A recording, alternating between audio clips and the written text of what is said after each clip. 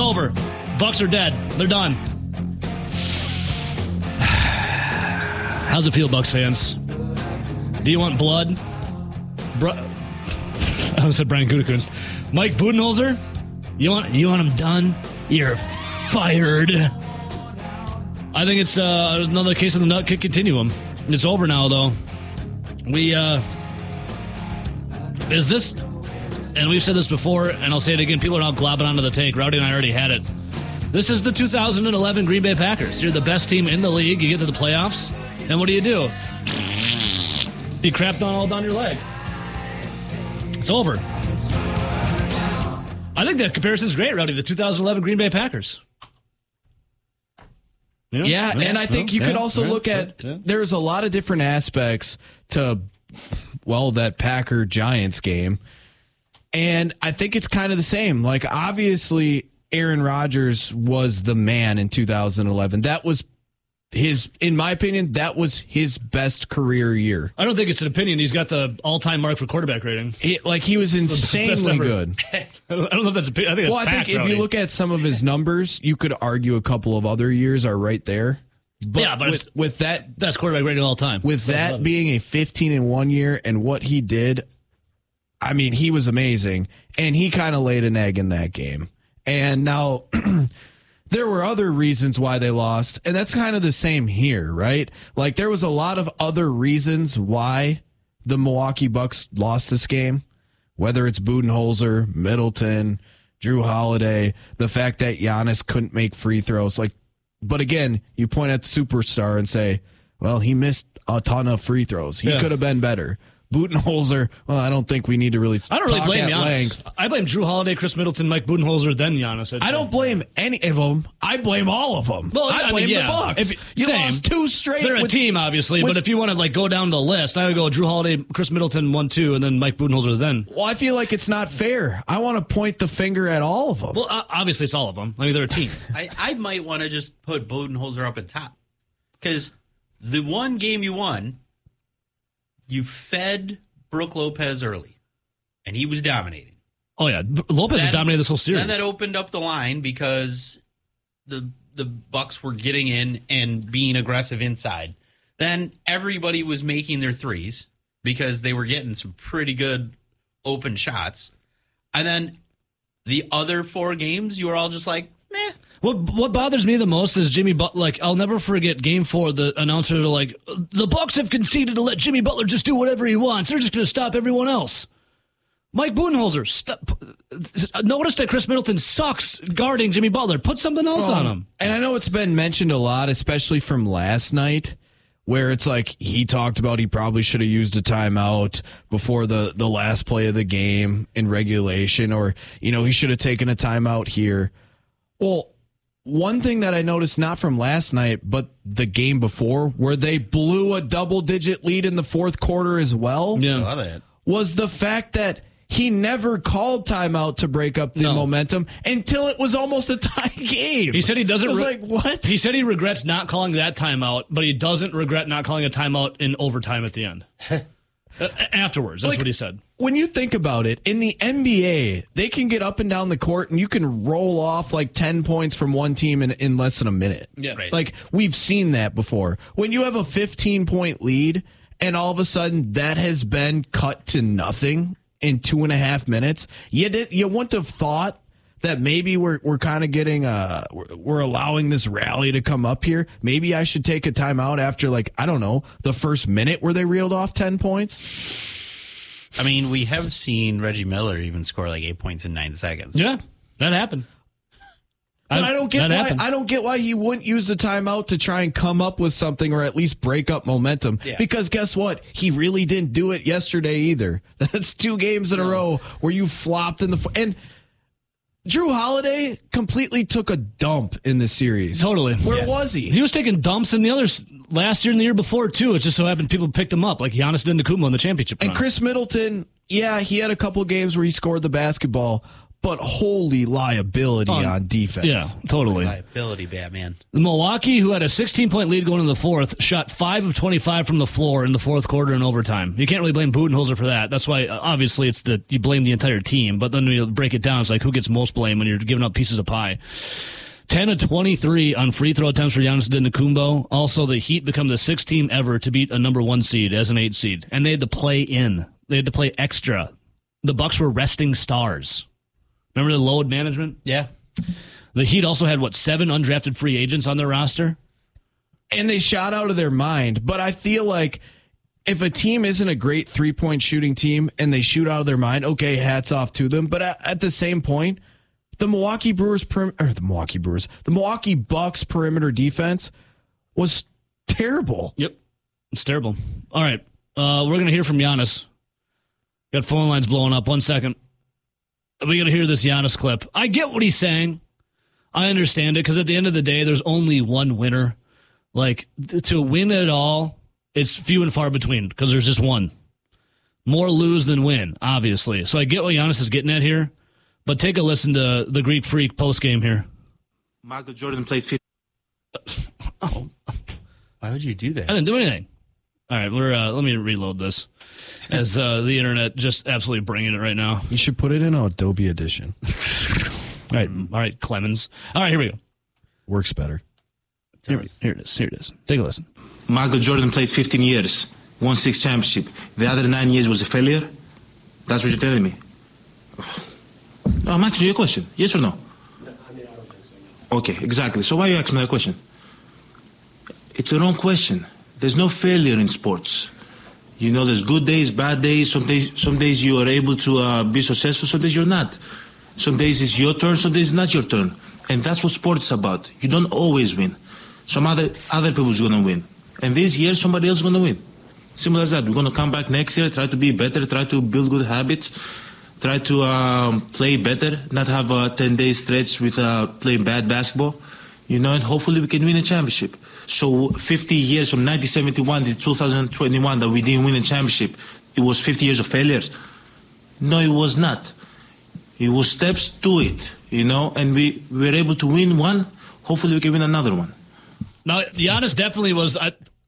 it was a good response by him that, like, got you to the reporter. I feel like he was practicing it ahead of time, though. Yeah, but like, he also, thought of that ahead of time. I think this would backfire if Giannis actually asked Michael Jordan if he saw those 9 seasons where he didn't win as failures. Were they failures? Because I think Michael Jordan would say, yeah, they were. Yeah. Well, I mean, how many Super Bowls did Tom Brady win, Rowdy, and how many years did he not win? Yes, 7.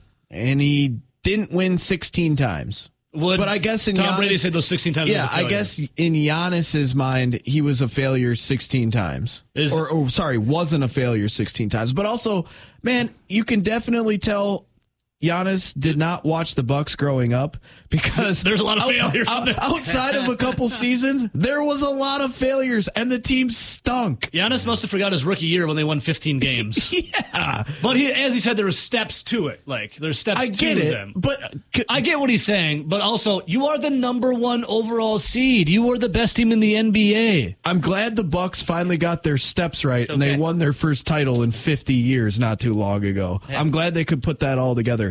Actually, Giannis, they got lucky as hell, and they decided to draft you, and you became a superstar. That's how the steps came. I like how he for the organization. That organization wasn't going anywhere without him. You can tell how hot Giannis is right away. Michael Jordan played 15 years, won 6 championships. The other 9 years was a failure? That's what you're telling me? No, I'm asking you a question. Yes or no? Yes or no? Yes or no? Okay, exactly. So why? Giannis is hot. This is the hottest I've seen Giannis, and rightfully so. You just got to bounce out of the playoffs.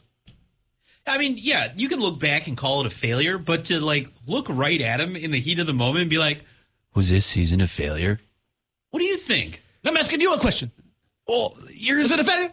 It's obviously a failure because you have expectations. Yeah. We had no expectations for the Bucks and insert some random year from 2002 to 2018. We were celebrating 44-win seasons. You know, I was pumped when John Solomons made the 5 seed. You know what, Rowdy, the King reminded me of something here. I'm going to lean on you to say a quote. I don't know if Giannis is too good on the Wisconsin culture of sports here. What did Vince Lombardi say about losers? Yeah. If you show me a good loser, I'll show you a loser. Like, you can admit that this was a failure. You totally can, because it was. There's nothing else you could call it. You have Giannis Antetokounmpo, once in a generational talent. You won a championship 2 years ago. You're trying to get back to the best team in the NBA, going against an 8 seed. When you lose, it's a failure. When we had quarterbacks named Brett Favre and Aaron Rodgers, and the team was a Super Bowl contender, say they lost, I don't know, to like the Denver Broncos in a Super Bowl. Well, after winning one? After winning one, looking to repeat. When, I don't know, they lost to the Giants after going 15-1. I don't know, they lost to the Seahawks. Sounds like a on failure a Brandon to me. Bostic. I don't know. You can go right on down the list. San Francisco, Tampa Bay, all of those last second failures where you thought that team could be in the Super Bowl or at least a contender to win it all. They were failures. You came up short. Yeah. But you know why? Because we have high expectations. What do we say about the last 30 years with 2 Hall of Fame quarterbacks? It was a failure to win 2 Super Bowls in 30 years. I can't believe they only got 2 Super Bowls out of 2 Hall of Fame quarterbacks. What a failure for the Packers. No one ever says it wasn't. Yeah. All right. People blowing up. Line 1, good morning. What does one do? That. Line 2, good morning. Terry from the north side. King, just 1 second, King. I'm going to write to you. Line 3, who's this? Hey, it's just Corey. Hey, Cor. How you doing? I'm good. I'm going to let Terry take us to break. You'd say your piece, Corey. Yeah. I'll sit back and enjoy. This is your time in the sun, though, Corey. What's up, brother? How we feeling? Oh, it is? Yeah. Oh, I just had a quick question. I thought you said you were going to take Terry to the break. Sorry. So I'm just wondering, how many years does Giannis have on his Supermax contract left? He's got 3 more. 3 more. Okay. So they basically got 3 more chances, bites at the apples, they like to say around. Don't say that.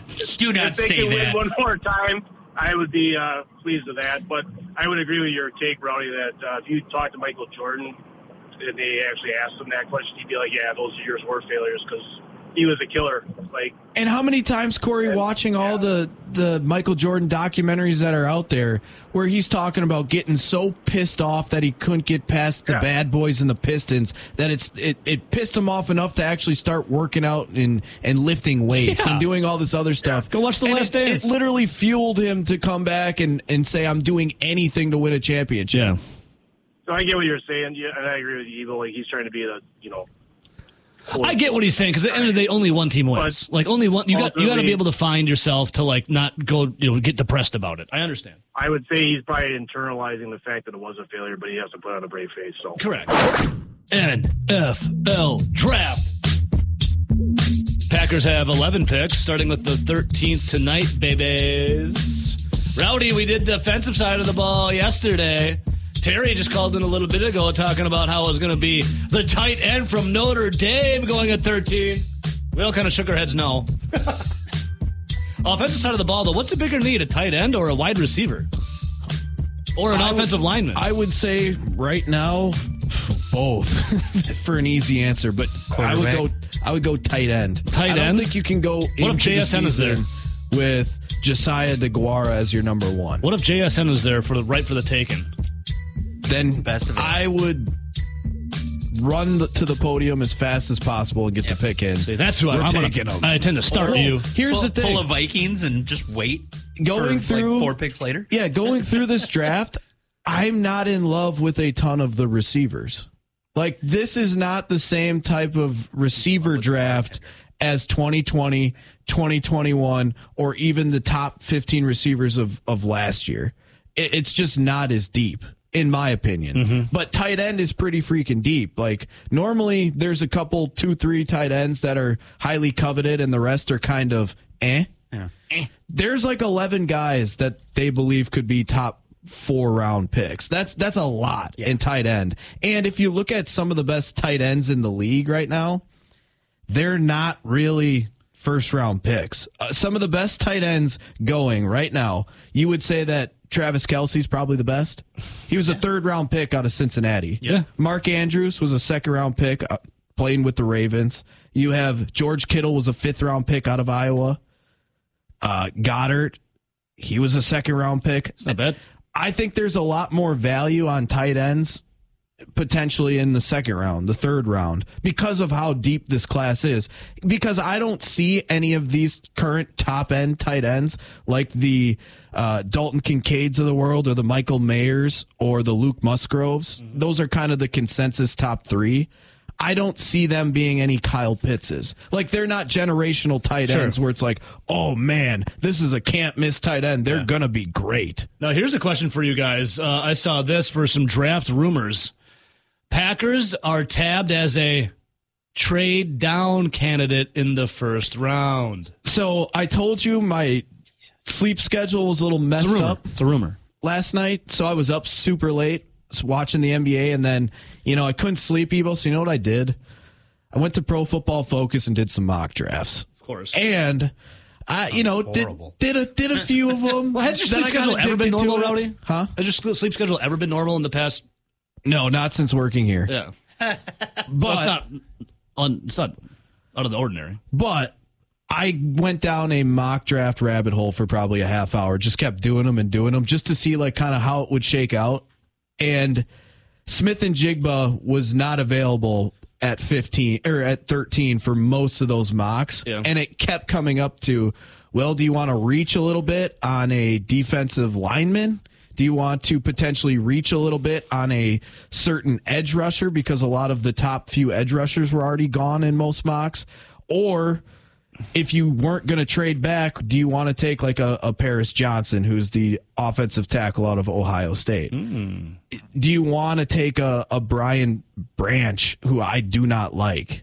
I don't think he's first round pick if the safety class was a normal safety class when talking about depth. Yeah. So I think I could see if Jackson Smith and Jigba is off the board, I could definitely see them going offensive tackle and or trading back. I was going to say, Packer fans would probably lose their mind if they traded back. I'm looking at CBS Sports mock draft right now. At 13, they had the Packers taking, who Terry said, the tight end out of Notre Dame. Michael Mayer. Could totally see him surpassing the masses and being the first tight end off the board, high floor, 3-down player for Jordan Love's offense. Yeah, and I agree with the high floor assessment there. I mean, you look at it, he's a guy that playing at Notre Dame, you can go down the list for Notre Dame the last 20 years. They've turned out a lot of solid tight ends into the NFL. I know RJ and I went down that rabbit hole a couple months ago when we were talking about Michael Mayer. And there is a long line of pretty darn good tight ends out of Notre Dame. But when you look at his profile, he's not super athletic. Like, his comp was Jason Witten. Which like Jason Witten's but you have to remember, an all-timer. You have to remember with comps, a lot of the times when they get comped, that's their ceiling. Yeah. Now, his ceiling is an all-time great tight end in Jason Witten. But what was Jason Witten? Jason Witten was a great blocking tight end, which Michael Mayer should be able to line up in line, block well, which we know that's what LaFleur and the Packers like. Like, they like blocking tight ends. It's Mercedes Lewis hung on for quite a while. Also helped he was one of Rodgers' guys.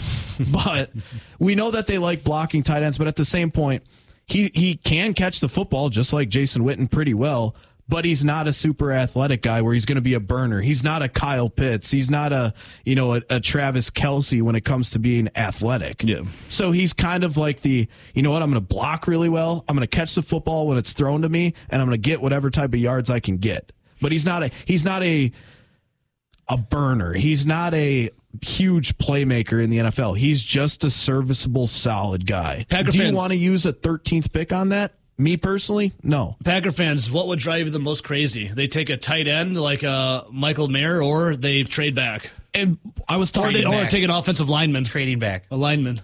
I was talking about the tight ends being deep. You can get a guy like Sam Laporta out of Iowa, who's projected in a second or third round. And he's got kind of the same type of floor, in my opinion, that Michael Mayer does. He's a guy that is reliable with good hands. He's not an overall superstar athlete, but he makes all the plays. And he came from Iowa. He can inline block. Iowa. So I feel like there's more value on a guy like that in the second or third round than using your 13th pick on a Michael Mayer. If you can get Smith and Jigba, that's a guy that can come in and be a big-time player right away. Yeah. If you can get a Paris Johnson, the offensive tackle out of Ohio State, that's a guy that probably sits for 1 year and or can be a fill-in when Bakhtiari's knee most likely flares up. And you probably are playing him at a tackle position next season when you have to probably cut Bakhtiari. Yeah. So that's a guy that would be worth that type of pick because of what he will come in and do. And then if the right edge is there, if maybe like a Nolan Smith drops, and we know Rashawn Gary's going to be out because of the knee for a while. We know that Preston Smith is a candidate because of his contract to be cut after next year. We know that behind them it's Enigbari, Jonathan Garvin. You have Justin Hollins. Like, all those guys are on 1 year deals, essentially. All right, Packer fans, what say you? Let's go to the phones quick. First, X-Ray Punk on Twitch says, I wouldn't mind a trade back. Get a couple extra picks. That would be classic Packers. Packers draft pick number 13. Could the fan base sell a trading down scenario? Because the rumors are out there that the Packers could potentially trade down. Is this something that you could, A, see? Well, we could totally see it happening. We've seen it in the past. But B, would this be worth it for the Packers to get more draft capital? Yeah, I think it would. Especially, it depends all how the board falls, right? Right. Like if Jackson Smith and Jigba's there is no way have to take him. I'm trading down. If maybe one of the top edge rushers for some reason fell, there's no way I could trade down. Now, if you're sitting there and all these guys are kind of gone already, and you're like, man, we're not really into Quentin Johnston. Maybe we don't like this other group of edge rushers. We feel like we're reaching at the defensive line.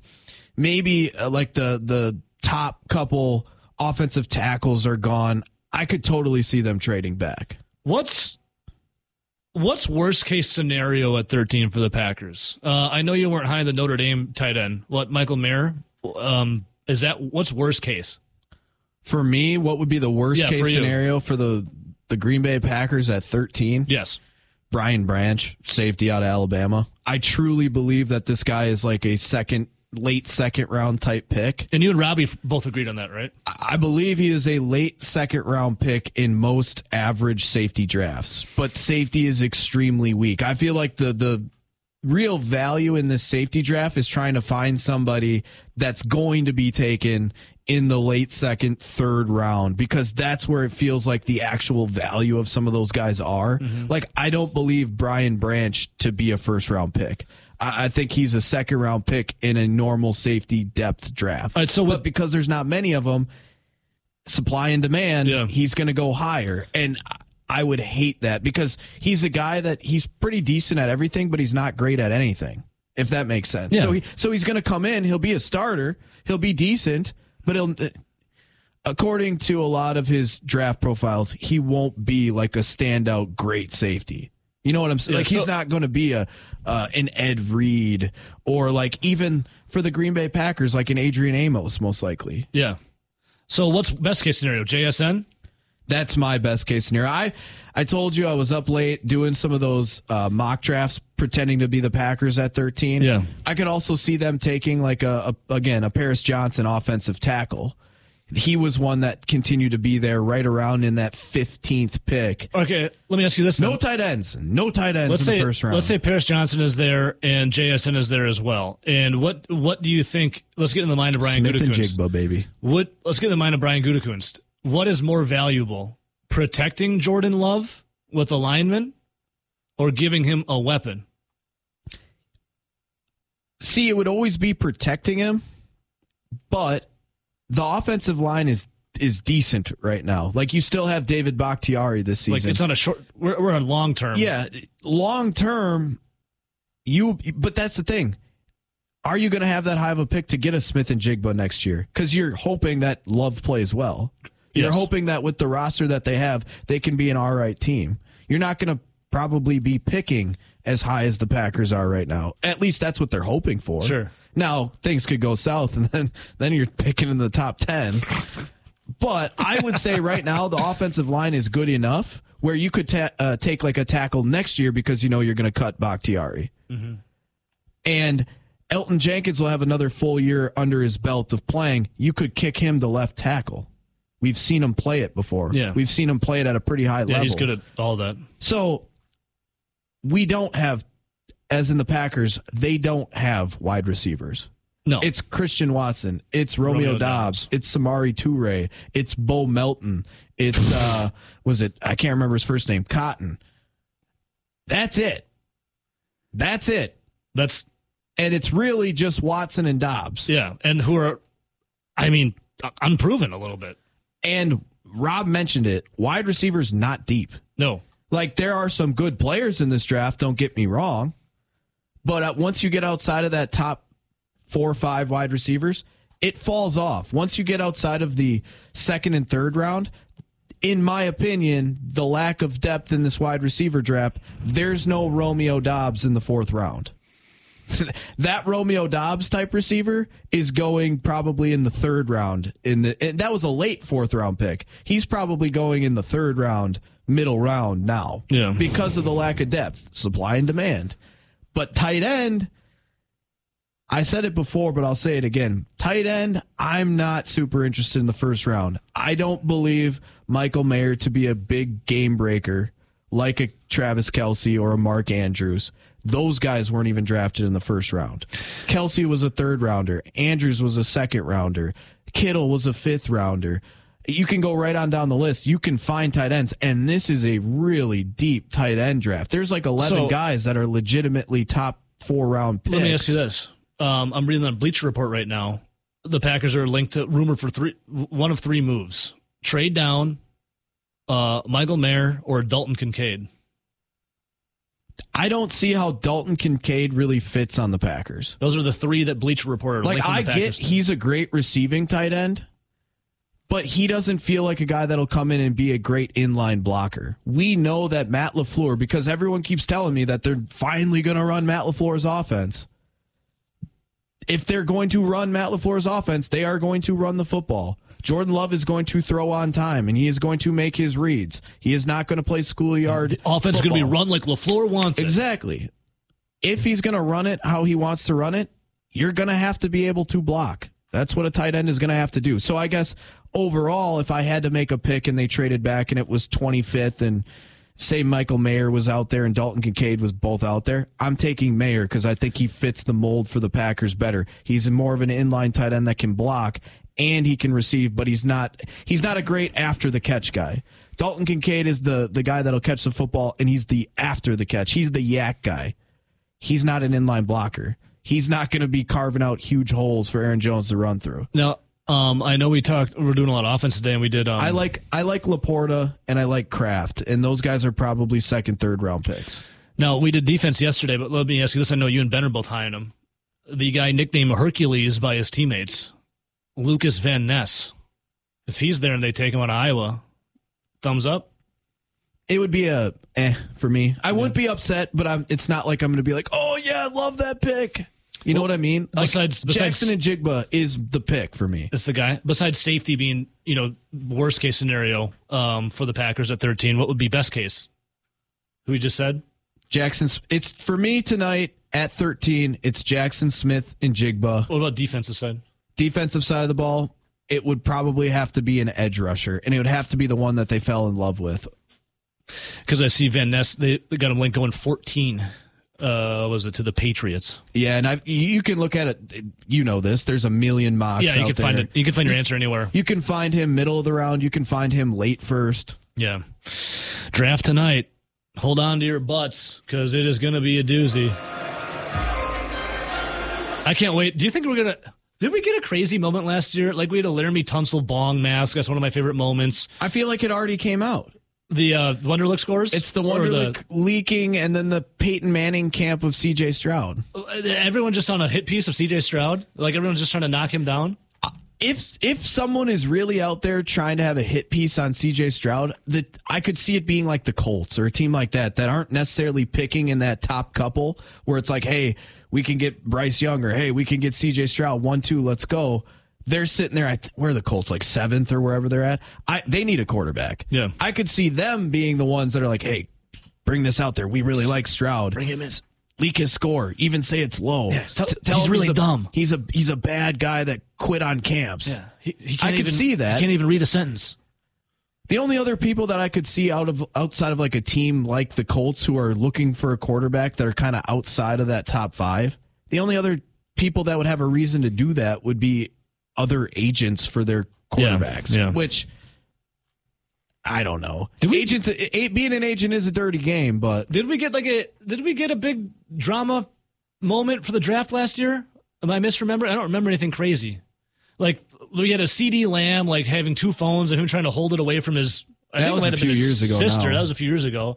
That was his girlfriend. Oh, that was his girlfriend? Yeah, he's like, get away from my phone. What are you looking at? Don't be looking at my phone. The Laramie Tunsil bong mask. We had, I'm trying to think of moments gone by. Obviously, whoever forget Johnny Manziel storming out of the green room, not wanting to be there. Aaron Rodgers sipping the water bottle.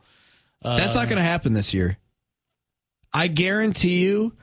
They only invited, I think it was 17 guys into the green room. Like when Rodgers was sitting there, they used to invite like 20, everybody, 25. Yeah. And then if you think about that, there's 32 teams. If you invite, say, 25 guys in there, we always know that there's a few off-the-wall picks where it's like, wait, this guy went in the first round? And then when you do that, and there's a couple of them, and maybe there's a few high second-round picks that end up dropping into the late first, all 25 of those guys that were expected to be first-round picks, they sit there, and they sit there. And no one likes that. It's not even that great a coverage for the ESPNs of the world.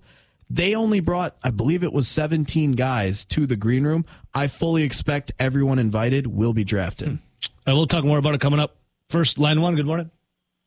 Eagle and Nelly, it's Gavin. What's up, boys? Gavin! What's up, Gavin? How we living? Happy draft day. How's it going? We're living good. How we feeling on Christmas morning here, boys? I'm excited, Gavin. Yeah, excited. It's a new era. They have picks. You're looking at a lot of different guys that could help the team. I think it's exciting, even though it could also be frightening. It's going to be a lot of fun. And with those 2 second-rounders, there's also the opportunity that they may move up to the back of the first round. We might get 2 picks tonight, guys. Oh, wouldn't that be something, Gav? Yeah, it'd be a lot of fun. I don't think anything crazy happened, Debo, last year. I remember we had the A.J. Brown trade. That was like during the first round. Nobody saw that coming. So I think that was the only thing. I don't remember anything dramatic. Like, look at these skeletons in this guy's closet. It's wild tonight, and Packer fans should be excited, Gavin, because they could go at 4 or 5 different positions. They could trade out of the first round or the back end of the first round and pick up picks. Like you said, they could trade the second round picks and get back into the first round. There's so many different things that the Packers could do. It's just going to be interesting and fun to watch. Gav, what are you thinking, brother? Yeah, they're in a good spot, being in the middle of the round and then moving up 2 spots and having those 2 second-rounders. I agree with you guys were saying earlier, Nelly, as far as the positions go. I do think protecting a young quarterback is more important than getting the weapons first, but I think we're pretty set with the starters, guys. And the other thing to keep in mind is the Packers are so good at hitting those middle-round offensive linemen. I mean, if you look at the offensive line now, there isn't a first-rounder on there. I agree with you, Nelly. I think JSN is the guy, which means they're not going to take him. But it would just be just an absolutely amazing pick, I think. I love the guy. I agree with edge rusher. I think there's too many good edge rushers that are going to be there where the Packers are picking. A lot of guys with high relative athletic scores. I'm going to go Myles Murphy. He's young. He's almost a Rashawn Gary clone. Might block Rowdy on Twitter then. A little less athletic than Gary, but he had more production in college. He's young, very twitchy. I'm going to go Myles Murphy, guys. I don't think it's going to be a tight end, even though there's all these rumors about the Packers being linked to tight ends. But, yeah, JSN would be too perfect, guys. I would love that pick, but we'll see. It's going to be fun. Gavin, doesn't it feel like the draft for the Packers can also be like a double-edged sword where you have such a deep edge rusher class or such a deep tight end class, and the Packers could use an edge rusher, they could use a tight end, and it's like, do they dare take one super early, or do they trade back and take it in the second or third round? Because you could look like a genius trading back, adding picks, and getting a really good edge rusher or tight end in the second or third round, and you could look like a Dumbo if you traded up, got your guy at 13 or whatever, and he ends up being not so good. No, I hear you there, Nelly. It's kind of trying to figure out where the Packers sit, like where that sweet spot is for each position. And I think, obviously quarterbacks are going to go early. There's going to be 3 guys in the top 10, possibly 4. I think Levis is going to fall, but I think the other 3 are going to go top 10. There's 2 or 3 elite offensive linemen. I think you're going to go. You got a couple corners. And then, Will Anderson's going to go. Jalen Carter's going to go. So I think that next area, I think there's just a handful of elite edge rushers. And the Packers, that's a premium position, I think even more so than tight end. And with where they're at, with Preston Smith being, on the backside of his career, and Rashawn Gary, we don't know if he's going to be ready. Nelly, even if they go edge rusher in the first round, I wouldn't doubt that they take another guy in the middle of the late rounds, a second guy later in the draft. So, Jeff, you're the man, brother. Yep. We'll talk to hopefully again tomorrow to recap it. All right. Yeah, let's talk about who they take tomorrow, guys. Have a good one, fellas. Much love, guys. Good times, bad times. Led Zeppelin. Bad times, God, the Milwaukee Bucks. Good times, the NFL Draft. Even better time, talking about it with Rob Reichel, Forbes.com, Conley Media. Robbie, I tried to get a hold of you, but went to voicemail. I'm glad we get you on FaceTime, man. Yeah, well, my palatial estate here in, lovely southeastern Wisconsin, we still struggle with cell service here, Evo. So. By the way, well done on the word palatial. It's the word of the day. Rowdy and I have said palatial about 10 other times today. Palatial is the word of the day. Rob, I don't get the whole ins and outs of FaceTime. I'm not a FaceTime kind of guy. But we had some callers call in and say FaceTime only worked trying to get a hold of one of their grandfathers that was he had no service, no cell phone service, calls wouldn't work, text wouldn't work, but FaceTime would. I just got a message here from at Packers Idol on Twitter saying, I'm not trying to help Aaron here, but FaceTime goes off your internet connection. So when 2 people are on an iPhone and have internet, it goes off of that, not your service. I don't know how it works. I just know it sounded like a really bad excuse from number 12. Listen, it's 2023. It's not 1964, right? I mean, there's out of all the little exaggerations and fibs that number 12 loved to tell when he was here, right? From the vaccine mandate to a million other things, and we can go on with this. And I'll be honest, I'm so tired of talking about the guy. I just wanted to get into the draft with you, my friend. All right, let's do that, Rob. Let's do that then. But we will close the book by just saying this. That could be out of everything that he is, kind of let's be kind and call it fibbed about through the years. That could have been the worst excuse ever yesterday. He should have just come out to say, well, they didn't try to send me a letter in the mail. And we know, and you know how the USPS, Rob, sometimes those things get lost. Maybe they did try. All right, Rob, screw it. No more Rodgers talk. It's over. He's a Jet now. Now he's number 8. But at number 13, the Green Bay Packers have that pick in the NFL Draft tonight. Robbie, let's dive in. You've been doing it and doing it well year after year. You break down the draft for every position, what the Packers need. What happens at pick number 13 tonight? Evo, 4 major needs on the football team. The way I see it, anyways. Wide receiver, tight end, safety, and edge rusher. They're thin at all 4 spots. I mean, Brian Gutekunst could take the highest player on his board. In all likelihood, it's going to probably line up with one of those positions, or that position is going to be, certainly in the top 2 or 3, the guy on his board at that point in time. And he's going to tell you he took the highest rated guy on his board and he filled a need at the same point in time. I would argue out of all those needs right now, Evo, the most critical positions are wide receiver and tight end, because this administration, this general manager and this head coach absolutely need and want Jordan Love to be successful. Not, they have put their tails on the line with this. Brian Gutekunst's job's going to wind up being on the line, with how Jordan Love winds up playing here probably over the next 24 months. So I'm going to guess they're going to go offense. They're going to go skill position. And I've kind of been on this bandwagon for about 7 to 10 days. I think they'll go Jackson Smith and Jigba out of Ohio State. In a really down year for wide receivers, Evo, where a lot of these guys are small. You start to look at some of these guys like, Zay Flowers is a projected first rounder, the kid out of BC, and Jordan Addison out of USC or Downs out of North Carolina. They're they're 5'9", 180 and 5'10", 175. Robbie? We lost. I think we lost it. I think we lost you on FaceTime there. Our palatial studios. Oh, the palatial studios. Rob, is that you again? Did we really have an Aaron Rodgers moment there? Again, Rowdy, what about it? Our studios are too palatial. Yeah, palatial. Too palatial here, Rob. Too palatial. I'm telling you, maybe that was karma. That was Aaron fooling with the phone lines now. Aaron is, quite a powerful individual. So I'm trying to.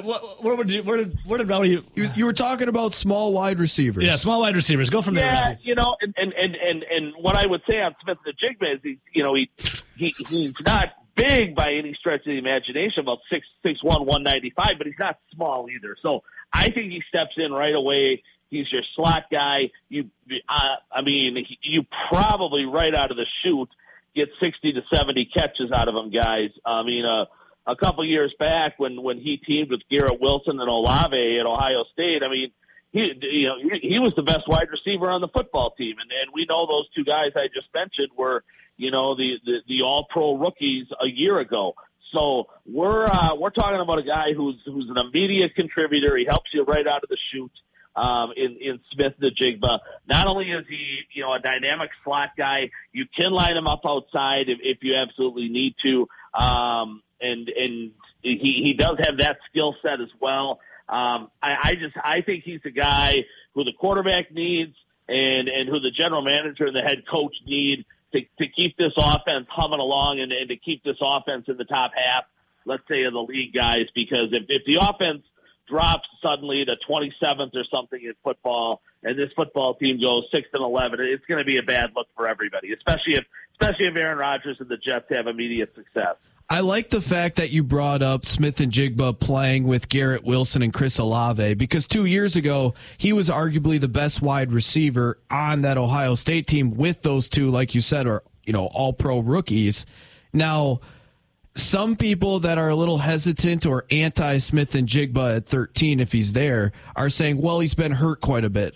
That doesn't concern me, because I almost feel like he was that good 2 years ago, knowing that he had to come back one more year. The hammy's a little tight. Well, I don't want to get hurt because the NFL's calling, and he's still going to be a top 15 pick. I don't disagree with you, Nelly. It's a lot like some of these guys right now sitting out bowl games and things like that. They're going to come back and do what they need to do for that final season in college in terms of putting enough good tape out there for the NFL people, and then doing their best to try to tear it up in the postseason, from the Senior Bowl to the Combine to the pro days and the individual workouts. That by that point in time, from his 2021 season, Smith-Njigba, he had plenty of outstanding game film on tape. You're exactly right. He could baby that thing last year. That hammy. Not rush himself back, and obviously he didn't. He only played in the 4 or 5 games, and still not hurt himself in the eyes of scouts. It's very comparable to a guy who had torn it up in the regular season and elects to sit out a meaningless bowl game and stuff like that. I'm not telling you what Ohio State had going on last year was meaningless because they were undefeated till that Michigan game. But individually for Smith-Njigba, he knew he was going to be a top 20 pick, regardless of, if he came back and played a game against Rutgers or Minnesota or Nebraska or somebody like that. So, no, I'm with you. He's healthy now. I think he's the guy right out of the chute, like I said, Nelly, who steps in and he gets you 4 or 5 catches a game out of the slot and maybe some outside. And they need that weapon. We've talked about it in the past. They've only got 2 wide receivers on the football team that have really caught the ball at all at this level. The 2 rookies from last year, Watson and Doubs, who each caught about 40 balls themselves. And there's not even 100 total catches right now in the wide receiver room. So they need a guy who's has the potential to be dynamic instantly. I think it's a little bit more of a wait and see with Quentin Johnston, the TCU kid. Again, like I said, some of those other higher rated guys I think are just undersized, and I think probably the surest guy in the draft in the wide receiver position is Smith-Njigba. So, Robbie, I want Nelly to run down his list because we were talking off air before Rogers cut you off when we got on air about who he likes, doesn't like, and you said, "Oh, I can't wait to hear this." But before that, I do have a question for you. Would it make sense, A, and B, would Packer fans riot if Brian Gutekunst traded back at 13? No, I don't. I mean, I think it makes total sense if he wants to go that route. I was playing around with some of the numbers earlier, Evo, on the draft chart, and for fans that aren't aware of this, there's a lot of these NFL general managers use what's called the NFL draft trade value chart, and every pick is worth a certain amount of points. Well, that 13th pick is worth about 1,150 points on the value chart. Let's say he went back to about 20 or 21, because I wouldn't want to move back much farther than that if I were him, because now there starts to be a drop, I think, in some of the talent. So that pick, Evo, is worth about 800 points. So the difference, let's say it goes back 8 spots, is worth 350 points. That's about pick 54, 55. It's kind of a late second.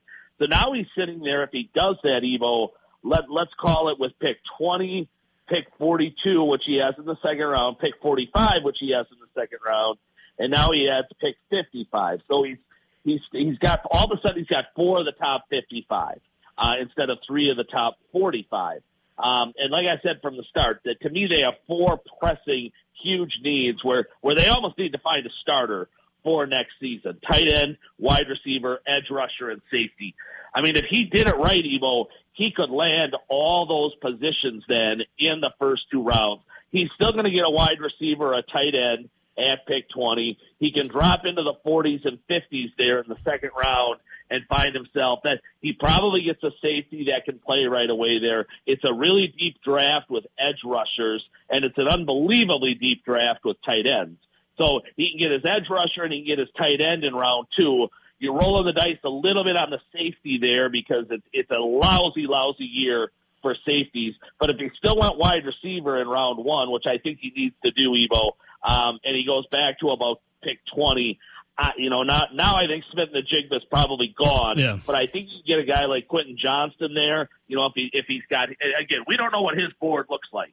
But if he has him circled as the number 1 wide receiver in the draft, he could certainly go tight end there as well. I think one of the 2 is going to be there, either Michael Mayer, the Notre Dame kid, or Dalton Kincaid, the Utah kid, so he can get his tight end there and then wait till the second round to get the wideout. But either way, Evo, I think he's got to get a pass catcher, whether that's a wideout or a tight end in round 1. All right, I want you 2 bouncing your ideas off each other. It's got to be rapid fire, though, just because we're running a little late. Rowdy? Yeah, the guys that I really am not looking forward to the Packers picking if they do select these guys in the first round, it's got to be Brian Branch, the safety out of Alabama, who's the consensus number 1 safety in this draft.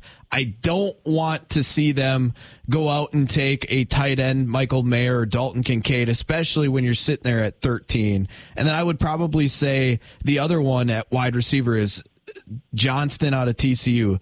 I'm a pass. If you can't get Smith-Njigba, to me, I think I'm looking at potentially trading back or taking the offensive tackle, Paris Johnson out of Ohio State, or when you look at the second round for receivers, I'm pretty high on Tillman out of Tennessee in the second round, especially if you're going to be collecting more second round picks. You're also the guy who told me that Rashawn Gary couldn't play. So. And you agreed with me. I love you, Nelly. I love you, Nelly. I just had to sneak that in there real quick. Robbie's been waiting on that one. You agreed with me that I did not like that pick and thought it was more bust than boom. Well, I did certainly say it was going to be a risk pick. And it's turned out to be a boom. So maybe we were both wrong, Nelly. But I liked him. I liked him about midway through year 2. That he was in Green Bay. I'm with you in terms of taking a tight end, Nelly, at 13. I don't think they would do it. If they go back into the 20 to 22 range, that might be the perfect place to get a Michael Mayer out of Notre Dame, or like you mentioned, Kincaid out of Utah. I like Mayer way more. I think he's got a chance to be Jason Witten. I really do. I think you get 10 years out of him at 60 to 70 catches a year. I think he's going to play in 2 or 3 Pro Bowls. I love Mayer. And if he's the guy at 20 or 21, I think you're absolutely fine. I'm with you. I wouldn't go high on a safety. I'd wait till round 2. The safety I like actually, better almost than Branch is Jordan Battle, his teammate at Alabama, Nelly, who I think's got a chance, to be a really good player. They get him in round 2 or 3. So now Evo said to be quick and rapid fire. I am a Quentin Johnston guy. I like him a lot. In all the games that I did watch TCU, which was probably a half a dozen last year, he was typically the best guy on the field. I know scouts have some concerns, but what I would say, Nelly, is he fits the Packers' size speed ratio better than most of these guys at 6'3", 210. I mean, Johnston is an absolute load. Now I know it takes him a little bit. He's a long strider, kind of like Jordy Nelson. Takes him a little while to get going, but once he does, look out. He's an absolute beast. I mean, if they wind up, Nelly, with one of those 2 wide receivers that we just talked about, and one of the top 2 or 3, 4 tight ends in this whole thing, I think we're talking about a really successful first night or 2. So just to recap there, we're against each other on Johnston. We agree no tight end at 13. We agree no Branch out of Alabama at safety, and we also agree I love Jordan Battle in the 2nd or 3rd round too. Can you guys both agree that calling the guy a load is a great draft word as well? It's an outstanding draft word. Get ready to hear it a lot the next. He's got his head on a swivel. This guy goes north and south, east and west, and he's a load. I love it, Rob. Robbie, you're gonna be in Green Bay, yeah? I will be. I'll head over shortly. I'll be there all weekend. Anything you guys want, we can chat about any point in time. I got a favor. Can you do this for me? I'm a huge draft guy, so it's gonna be a lot of fun. Can you do me a favor, Rob? Yes, sir. I'll reimburse you for it. If you could go and pick up a candle for me and then a lighter, walk into the locker room, and in front of Aaron Rodgers' old locker, could you light the candle and just have it just kind of burn out for me? I just, maybe say a couple sweet nothings. I did that a few years back for you from Mike McCarthy, so I guess I better do the same thing with number 12. Yeah, see, right? How it's done. Or now number 8. Yeah. Well, I heard Goody already cleaned out his locker and gave it to a guy that has pretty good prospects for the practice squad. It will be interesting who takes that locker. There's no question about it. That'll be a fun dynamic here. I want the. I tried to get Elton John to remake "Candle in the Wind" for me for Aaron Rodgers, but he didn't pick up my calls. He must be wanting to FaceTime. I don't know. He's in his palatial mansion. Yeah. That damn cell service, guys. I'm telling you. Yeah, I know. Even now, we can't get it to make it through a whole radio segment. I guess, Rob, if you could just light that candle and maybe sing the chorus to "Candle in the Wind," then that'd be great for a Rodgers. All right, real quick on the way out, everybody make a prediction. Who they taking tonight? God, Smith and Jigba. A lineman, offensive lineman. I say lineman or trade back. That's my guy too, Nelly. We're going to be on the same prediction train with that. They need a receiver, and the only way Goody can completely stick it back to Rodgers is take one in the first round, and it happens to be the guy that everyone wants. There's so many things at play. Robbie, we love you, brother. Yeah. Have fun in, I almost said New York. Have fun in Green Bay. Rob Reichel. Hey, a lot of people didn't like the Rashawn Gary pick when it happened. Rob was one of them. I also was one of them. I wasn't as adamant about it as you were, Rowdy. Hey, you know what? Rashawn Gary blocked Rowdy on Twitter. I'm against the Rashawn Gary pick. If it was still the same situation, I would still be against it. But I want it noted, Evo, that I liked Lindstrom, the guard out of BC. He's become a 2-time All-Pro for the Falcons. And I liked Brian Burns over Rashawn Gary, who is a true edge rusher and actually statistically has been slightly better than Rashawn Gary. But no one likes those details either. All right, there's a little quickie for you. Rowdy wanted the rebuttal. He made it personal when he blocked me and I didn't even add him. Yeah, Rowdy never added him on Twitter, but Rashawn Gary was searching his own name on Twitter. Then I turned the heat up.